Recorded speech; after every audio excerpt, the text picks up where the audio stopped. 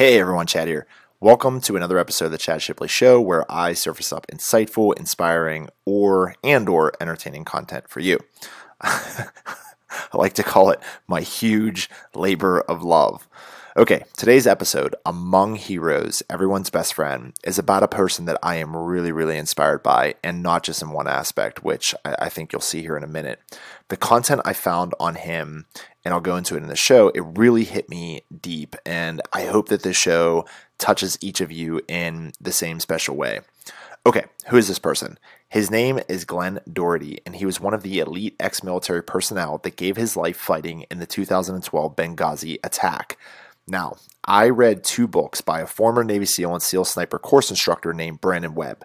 One of them was a book called Among Heroes, where he talks about his best friend, Glenn Doherty, and I pulled some content from that. The other was a movie that was based on the events that transpired called 13 Hours, The Secret Soldiers at Benghazi. This is probably one of my favorite movies of all time. It's definitely one of my favorite movies based on real life events.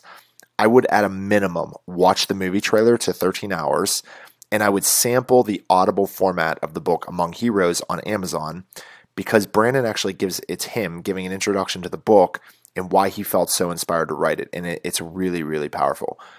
At the end of this podcast, I'm actually going to add in a little piece from the book that I think will touch all of you listening and hopefully give you a sample of how powerful that format really is. Okay, coming back to the movie, it starts out by giving you a couple of facts that are really important for context when talking about the Benghazi attack, and I just want to quickly read through them for you to set it up. 2012, the U.S. had 294 diplomatic outposts worldwide. 12 were in places so dangerous the State Department deemed them threat level critical. 2 were in Libya, Tripoli, and Benghazi. Warring militia gangs raided Gaddafi's massive armories. Violent turf wars broke out. Benghazi became one of the most dangerous places on earth. Virtually every foreign embassy closed, except a U.S. diplomatic outpost and a covert CIA base. The CIA watched for lethal weapons before they spread to the global black market. The CIA base was protected. 6 elite ex-military operators, codename GRS. This is a true story. And the story essentially follows the 6 elite ex-military that were working at the CIA compound, which again was approximately 1 mile from the U.S. Embassy in Benghazi, Libya. Of the 6 men, 2 were ex-Navy SEALs, 3 were ex-Marines, and 1 was an ex-Army Ranger. Just to be clear, Glenn Doherty was not one of these 6 men. He comes into play a little bit later. Now, just to summarize, Gaddafi had been killed. I think he was killed about a year prior. They had the dragging him through the streets incident. Someone caught it on a mobile phone. His massive armories were then raided by these warring militia gangs, meaning that there were extremely dangerous weapons now in the hands of these violent militia groups that are at war with one another. Benghazi was one of the most dangerous places on the entire planet. Nearly every foreign embassy had closed, but there was a U.S. embassy in Benghazi, an undercover CIA compound about 1 mile down the street, and another U.S. embassy about 400 miles away in Tripoli. The movie is like literally breathtakingly action-packed from beginning to end. One of the most climatic points of the movie is when the embassy begins to be attacked. The CIA compound, the people that were at the CIA compound in the movie, they can hear and see that something is happening, and they receive requests over the air for help. The 6 elite ex-military guys immediately suit up, and they're ready to go fight when the chief, they refer to him as the chief in the movie, the chief of the CIA compound tells them that they must stand down. They are not the first responders. The CIA was undercover and was not supposed to be in the country. He did not want them to compromise their position and the mission of what they were trying to do there. So Tyrone Woods, or Roan, he was one of the Navy SEALs that ended up giving his life as well, fighting in this incident. He, in the movie, is seemingly the leader of the other 5 guys, and he gets them together and he says, listen up, none of you have to go, but we are the only help they have. The embassy then is under attack, and there's pleading that comes over the radio to Tripoli for help, and Tripoli is about 400 miles away. from the movie. Tripoli, Benghazi is under attack. The AMBO is in the safe haven. We are overrun. We need immediate assistance. Now, just as a reminder, Tripoli was about 400 miles away. And as I mentioned, Glenn Doherty was working as an ex-military contractor, but he was not in Benghazi. He was in Tripoli. And when he heard the call come in that the embassy was under attack, he immediately began doing everything he could to get to Benghazi so that he could join the fight alongside his brothers. In the movie, he actually says, I need a bag full of cash and a flight to Benghazi. In the book, Brandon talks about him and some of the others that joined him getting to an airport and finding a pilot and a plane that would take them to Benghazi. I watched the movie before I read the book, so it really caught my attention when I heard Brandon talk about the 2012 Benghazi attack. In the introduction, which is what I recommended you listen to on Audible, just sample it. You can sample the book and you'll hear the introduction from Brandon. He talks about finishing The Red Circle, which was the other book that I read by him, and then struggling to find out what project to do next. Not for a lack of ideas, but he just felt that this book needed to be written after losing his best friend Glenn Doherty in 2012 in Benghazi, Libya. He felt strongly about telling his story about these amazing people and friends of his who they weren't around to tell their story anymore, and how they sacrificed everything, and to also pass on the amazing character traits that they had and the impact that they had on him. And the format for the book, Among Heroes, is really, really cool. It's him speaking and introducing each chapter. Then there is a narration of the chapter, which is dedicated to a fallen hero that Brandon is paying tribute to. And then after the chapter, there's actual audio of someone close to that person talking about them, which I'll sample for you at the end of the show if you if you make it that far. Just hearing Brandon introduce each person and what they meant to him, it's very, very powerful. Every story is amazing, and then to hear a close loved one afterwards talking about that particular person, it's really, really moving.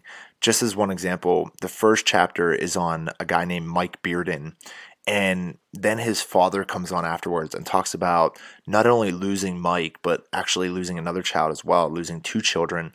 It's really sad, but amazing to listen to them, and it's amazing for them to have a chance to talk about who these people were and who they were to the family and what they meant to them. And it hit me somewhere pretty deep inside, especially when I think about the kind of friend that I want to be and what I want my family and friends to remember me for and by, and how I'd want to live on in their memories. And then chapter 3 is actually a story about Matt Axelson, who he was one of the men that died, that gave his life in Afghanistan in 2005 on a mission to take out Taliban leader Ahmad Shah. The movie Lone Survivor, starring Mark Wahlberg as he played Marcus Luttrell. Marcus Luttrell was actually the one guy that survived. He went on to write the book The Lone Survivor. Then they made a movie based on it. There's a character in that movie that plays Matt Axelson, because Matt Axelson was one of the people that actually was there and fighting in that. And then Matt Axelson's mother, Donna, comes on after the chapter to talk about him. And she tells a story about how he called them one day and just said, like, look, I want to give back. And he says he's going to become a Navy SEAL before getting on with his life. Then in the setup to chapter 6, Brandon says, chapter 6, everybody's best friend, Glenn Doherty. And this is where I was really introduced to Glenn and started to fall in love with who he was and his character all around, which it's pretty cool, I think, because had it not been for Brandon writing this book, I wouldn't even know who Glenn is. I would never know these things about him. I would only know, like what I know from what's out there on the internets and stuff like that. And I just feel like I've missed out so much had Brandon not really read this book. And now I have someone that I'm really inspired by, motivated by, someone that I can really use as a role model in my own life. I actually even tried finding a picture of Glenn that I could buy to hang on my wall, just because it's people like him that I want to be thinking about and working towards being like every single day. Like, that is my role model. I want to be this kind of person. Like, a lot of people envy sports athletes and actors and, authors and whatever. And they, all those people do cool things or great things, and that one thing about them. They're great on the basketball court. We don't often see too much behind the scenes, And, like when I think about people like Glenn Doherty, I'm just like all around, like everything that I've consumed about this person, that's the person I want to be. The friend he was to so many, which I'll get into in a minute. Just the skills that he had, this thirst for life. Brandon actually says like he was born to recreate.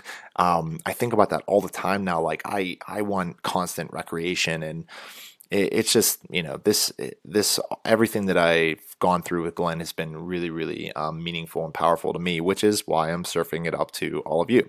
Okay, here are some of the things that I took away from the book, and I want to note that I'm almost quoting, if not quoting exactly from the book. I felt like it would be disrespectful for me to change Brandon's words about how he described his best friend Glenn. So some of this is literally like just me taking it right out of the book. Okay. He was a perfectionist and worked really hard to not just be the best, but to be the best of the best. In Bud's class, along with other classes, they had a name for the top graduate in the class. It was Honor Man. In practically every class that Brandon and Glenn went through together, Glenn was always the Honor Man. Glenn would go to bed last and be up first, and if he wasn't going for a run, he was cooking everyone breakfast or getting everyone else up to go for a run. He'd be up at dawn after a night of major partying, while everyone else is hungover, yelling out, "All right, everyone, we're going for a 6-mile run and then get back to lift some weights." He called it sweating the demons out. You work hard, you play hard, then you get back to work on yourself again, hard. He was an avid reader, expert skier, a skilled whitewater rafting instructor, an accomplished triathlete, an experienced chef, and an excellent writer. He was such a great medic that a top brain surgeon offered to pay his way through physician assistant school if he would come work for him.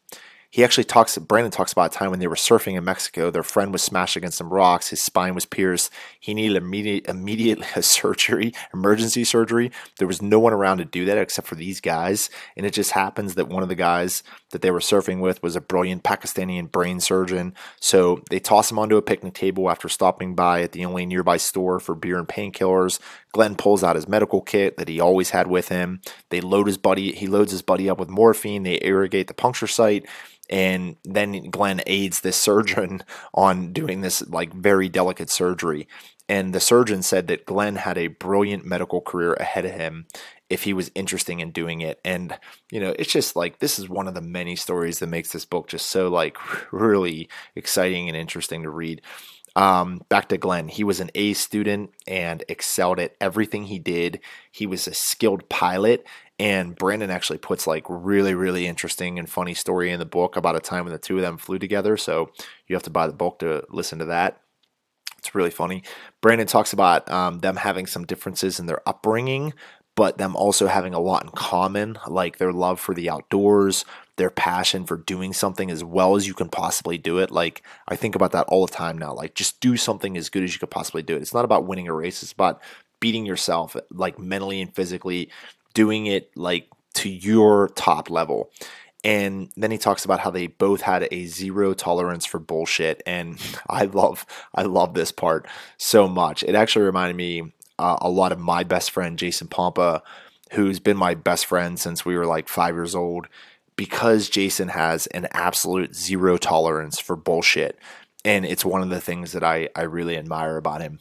There's actually an old running joke that Jason and I would have probably hated each other had we not grown up right next to one another our whole lives. And, it's because in some ways in most ways, we're just polar opposites. Like, we're completely different people.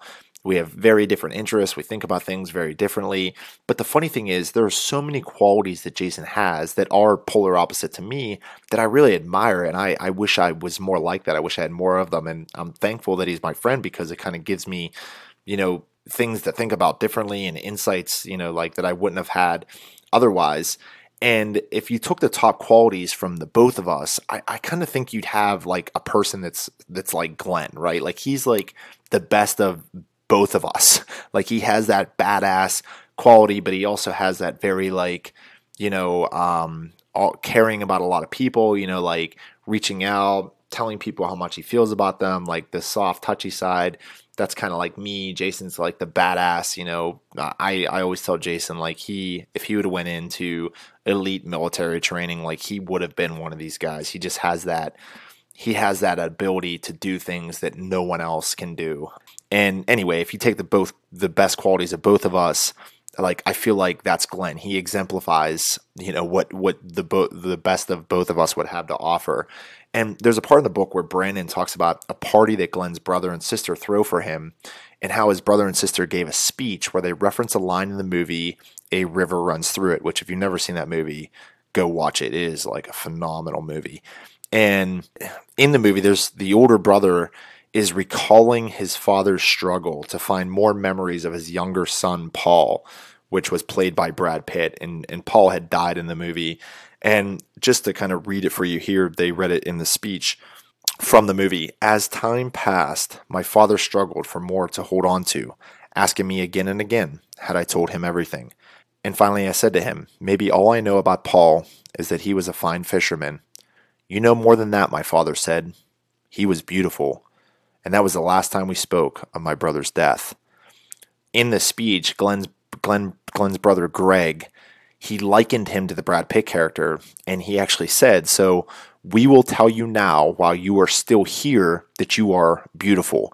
And I just love this part so much. The fact that they threw him a party and they took the time to write the speech and let him know what they felt about him, like that was so powerful to me. And I think, we don't do that anywhere. I feel like so many people don't do that. They don't really take time to think about what other people mean to them. And one of my things a couple years back, sort of like a resolution for me, I wanted to start really figuring out how to let people know how much they really meant to me. And so I went through and I actually, for my family for Christmas, I created these recordings just using the recording app on my phone. And each one was 10 minutes to some might have been upwards of 20 minutes. Basically me just kind of really talking about how important they are in my life, how much they mean to me, how much I love them. And I did that so that these things could live on and they could always have these. And my nephew, I don't even think listened to it. The other family members, they probably lost it, but it doesn't matter because I went through that process of really emptying out my heart and letting them know how I felt about them. And that kind of made me feel like a burden was off my chest. I actually had an opportunity to tell them what they meant to me in my life. And the other reason I love that part so much about the speech and that movie, that was one of mine and Jason's favorite movies growing up. And it's funny because the two brothers in the movie were so much like the two of us because they were really opposite. Jason was kind of like the Paul character or the Brad Pitt character that lived life on the edge, and I was kind of like the older, little less wild, more academic type. And I say little less wild. That is in context of comparison to Jason. In context and comparison to most people, I probably am a little wild and crazy, but compared to him, I'm probably not. I'm a little bit more of the conservative one. And one of the things that Brandon, the author, talked about with Glenn that I really liked was his dedication to friendship. He told Brandon one time that friendship was like a garden. This is kind of this is kind of my qualities in Glenn, right? He told Brandon that friendship's like a garden. It needs attention if you want to maintain it and grow it. And that Glenn taught him that true friendship is sacred. Glenn had friends from the time he was 3 that were still friends with him up until his death, and he used to carry around a black book with thousands of numbers in it. And every time he had some downtime, he would call to check in with the people and to see how they were doing.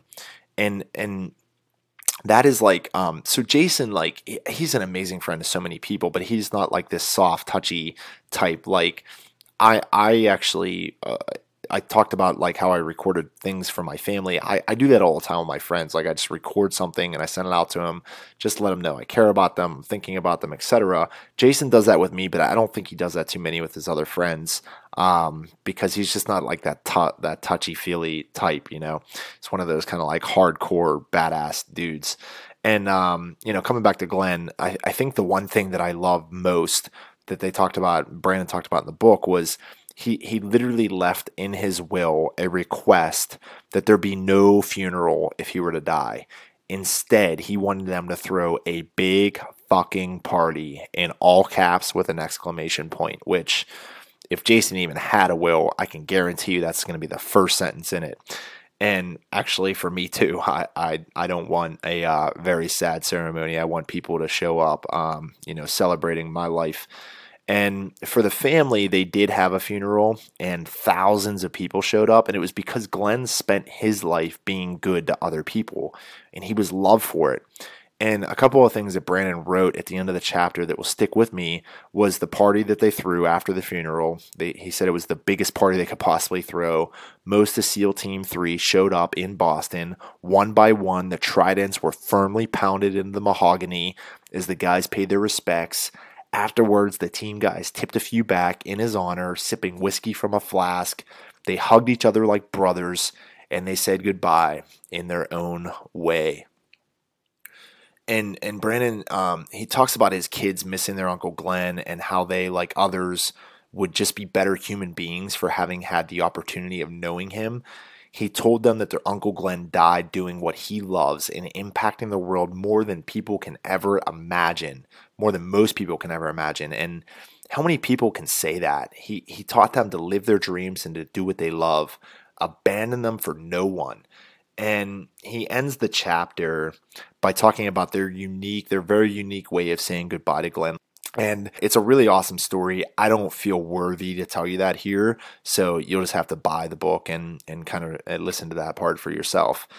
My friends mean so much to me, and I hope that I'm as good to them as Glenn was to so many. I talked about like recording the messages. That's sort of my little black book mechanism for keeping up with the good people in my life. And I hope some of those recordings will live on long after I die. But I encourage like anyone listening to this to come up with some kind of way of just telling people like how much they mean to you, how much you love them. It could be as simple as just sending them a text, just be like, I just want you to know, like, you mean so much to me. And if you're a dude, like, do not feel weird sending that to another dude. It'll knock down barriers and doors and that you'd never even imagine, and just reach out and say like, listen, I just wanted you to know, like, you mean a lot to me.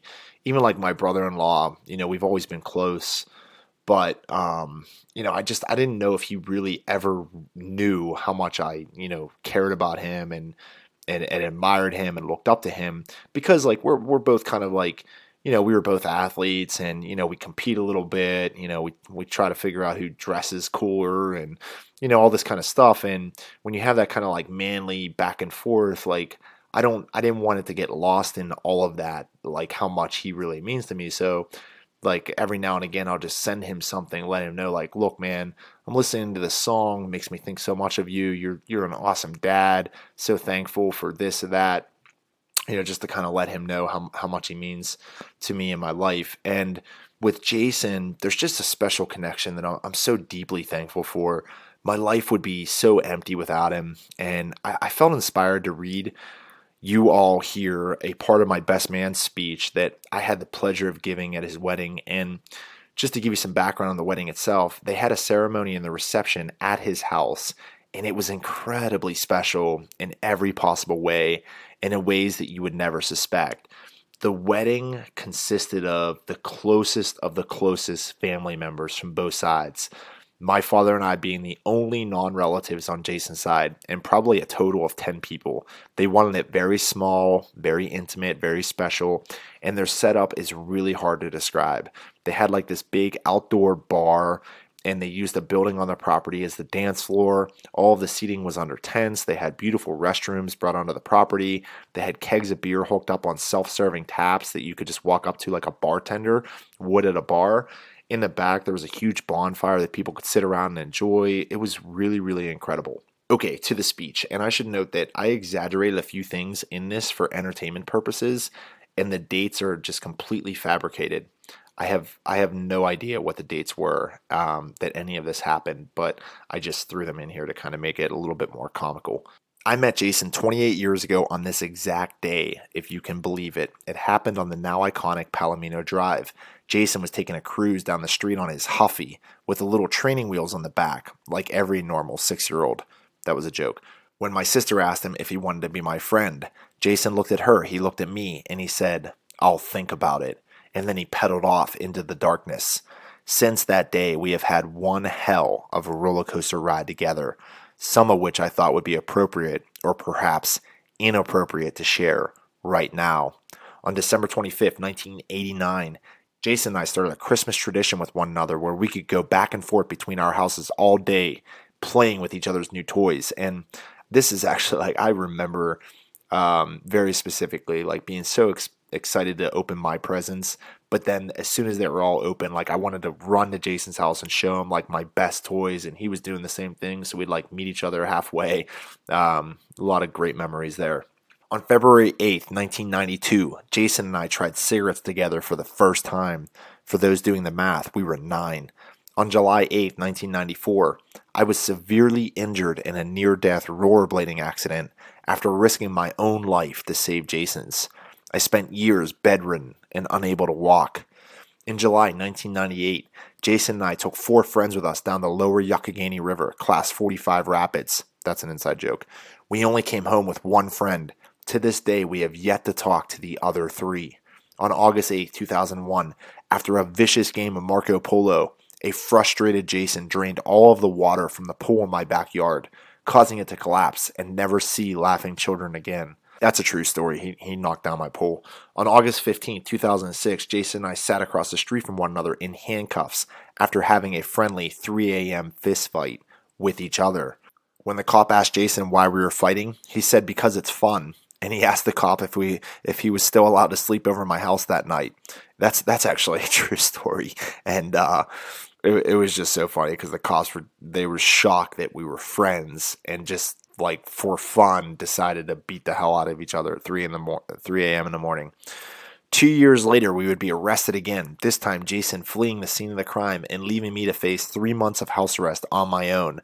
For any of you that listened to the episode about my life, I think it's called From Jail Cells to Executives, which talks about the mingling of like arrests that I had through my management consulting career. And I'm not like a criminal, but you know, just growing up as like a boy with these kind of friends, just doing stupid stuff, getting in trouble. You know, you heard that incident.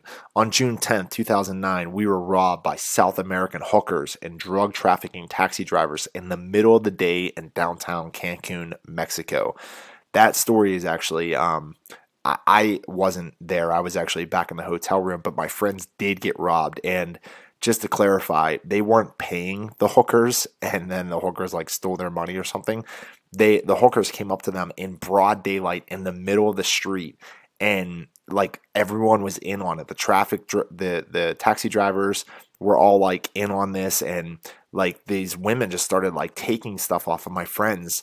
And my friends felt so scared to do anything about it because they were worried that like someone was going to kill them. So they just like gave them their watch, their phone, the money, blah, blah, blah, blah, blah. Okay. The next day, 300 feet underwater in the middle of the Atlantic Ocean off the coast of Cabo and Belize, Jason saved my life when my tank completely ran out of air in the middle of shark-infested waters. On December of 2010, Jason told me that his favorite movie was Brokeback Mountain and that watching it reminded him of our good old days together, whatever that means. In March of 2012, our lives were changed forever when my father was cut off by a person in the wrong lane, making a left to head towards the Market District. Were we injured? No. Have we yet to hear the end of my father's rage? I think not. This is an inside joke. My dad was like a father to Jason as well. Like they just have this very special connection. And my dad was a professional driver his whole life. He drove buses and he was an amazing driver, but he gets super frustrated with people that do stupid stuff when they're driving. And this was one incident that we laugh about because he brought it up to us literally like every time we sat down to talk, he would bring up this incident because he was so like mad about what had happened. So sort of an inside joke. Finally, on just January 6, 2014, I knew that our roller coaster ride had come to an end. We were celebrating the future birth of my daughter when I took notice that Jason just wasn't himself. He confessed to me that night that he just didn't enjoy being anywhere anymore without Christine. If any of you know Jason, you know how strange that must have sounded. For it to make any sense at all, you have to know Christine. There isn't a better person in the entire universe for him. Some couples get married for the sake of marriage and a wedding, some because it's the only thing left to do. And then there are a rare few that do so because they were put on this earth for each other. You two were put on this earth for each other. And that is an absolute truth that everyone here knows. Christine, you've stolen my best friend, but you have given him more happiness than anyone could have ever imagined. I love you for that. And I am so thankful for having the opportunity to love you like a sister. You are marrying into one hell of a gang, and we will do everything we can to protect you because you are amazing. And to you, Jason, 28 years ago you thought about it, but then you made the choice to be my friend. And today, I could not be more thankful or more honored. You have a lot of great friends amongst us who have shown you relentless friendship over the years. To be by your side here and now is the greatest of the many gifts you have ever given me. To say that we shared many great times together would be a drastic understatement. We lived at each other's houses as if they were our own. We often had 4 parents to ignore and to do as we pleased. I can safely speak for my own father when I say that he loved you like you were his own, and he still does. Our memories and our lives are incomplete without the other. Christmas mornings are blank. School bus rides are uneventful. Childhood memories are empty. And the fulfillment that only true friendship provides is left void.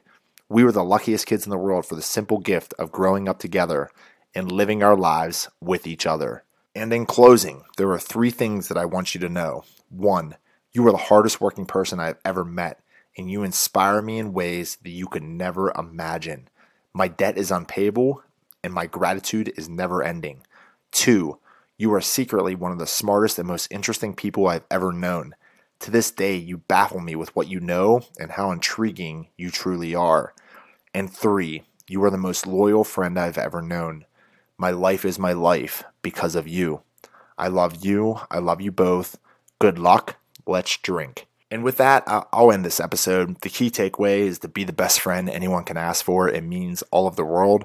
And pay tribute to those that give you that opportunity, people like Brandon and Glenn. And we just started 2019, so a lot of people have their resolutions for the year. I did an episode right before the new year on resolutions and how I am thinking about them a little differently this year, so check that out if you're looking for some ideas. I talk about day trading, real estate investing, vacation properties, being a parent, creating a model of the world for my daughter, and how I'm going about doing that. Check it out, it's pretty cool. But often we overcomplicate resolutions. One of the single most important things that you could work on this year, or that I think I'm going to work on this year, is being a better friend. And hopefully in return, someone is a better friend to you. Deepening those important relationships. That's like fundamental for true happiness and fulfillment in our lives. Also, during the research of this, I found a Glenn Doherty Memorial Foundation page on Facebook that I started to follow.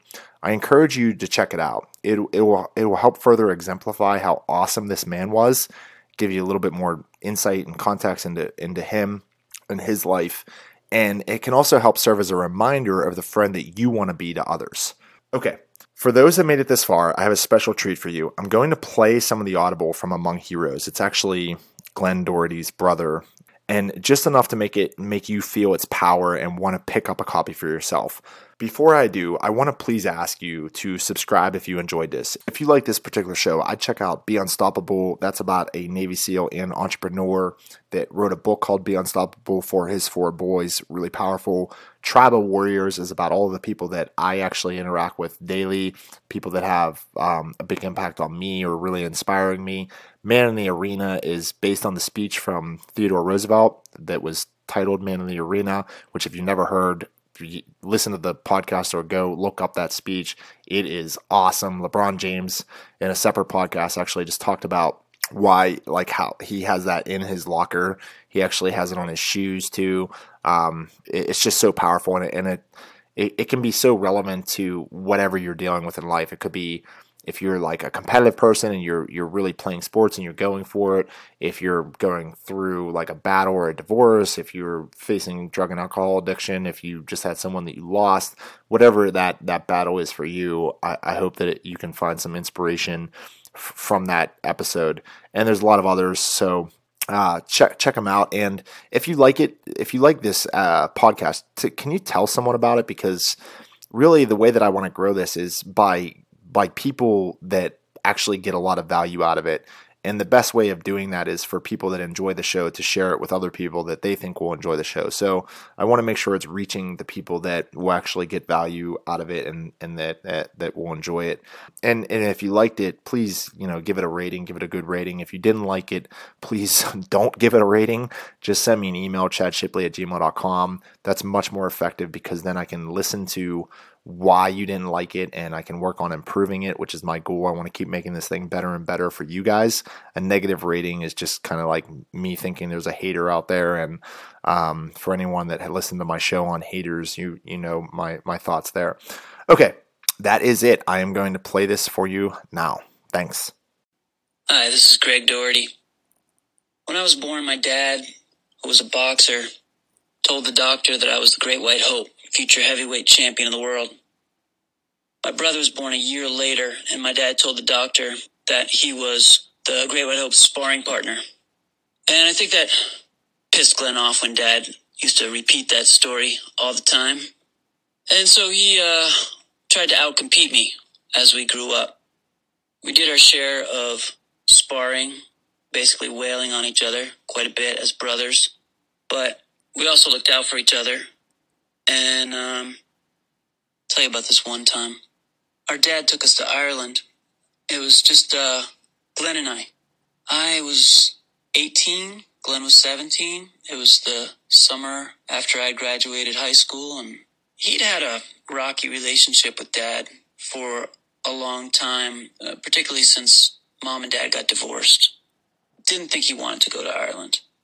But anyway, we did the whole country, from tourist stuff to seeing a lot of our relatives up in Donegal. And there was this one day where my dad was talking to somebody who ran the hotel we were at, and Dad had a way of talking too long. And so we got in the car, and Glenn said, "Want me to show you how to drive a stick up a hill?" Said, "Sure." So drove this stick shift car, opposite side, up this hill across the street. And we looked back in the rear view, and Dad was chasing us down.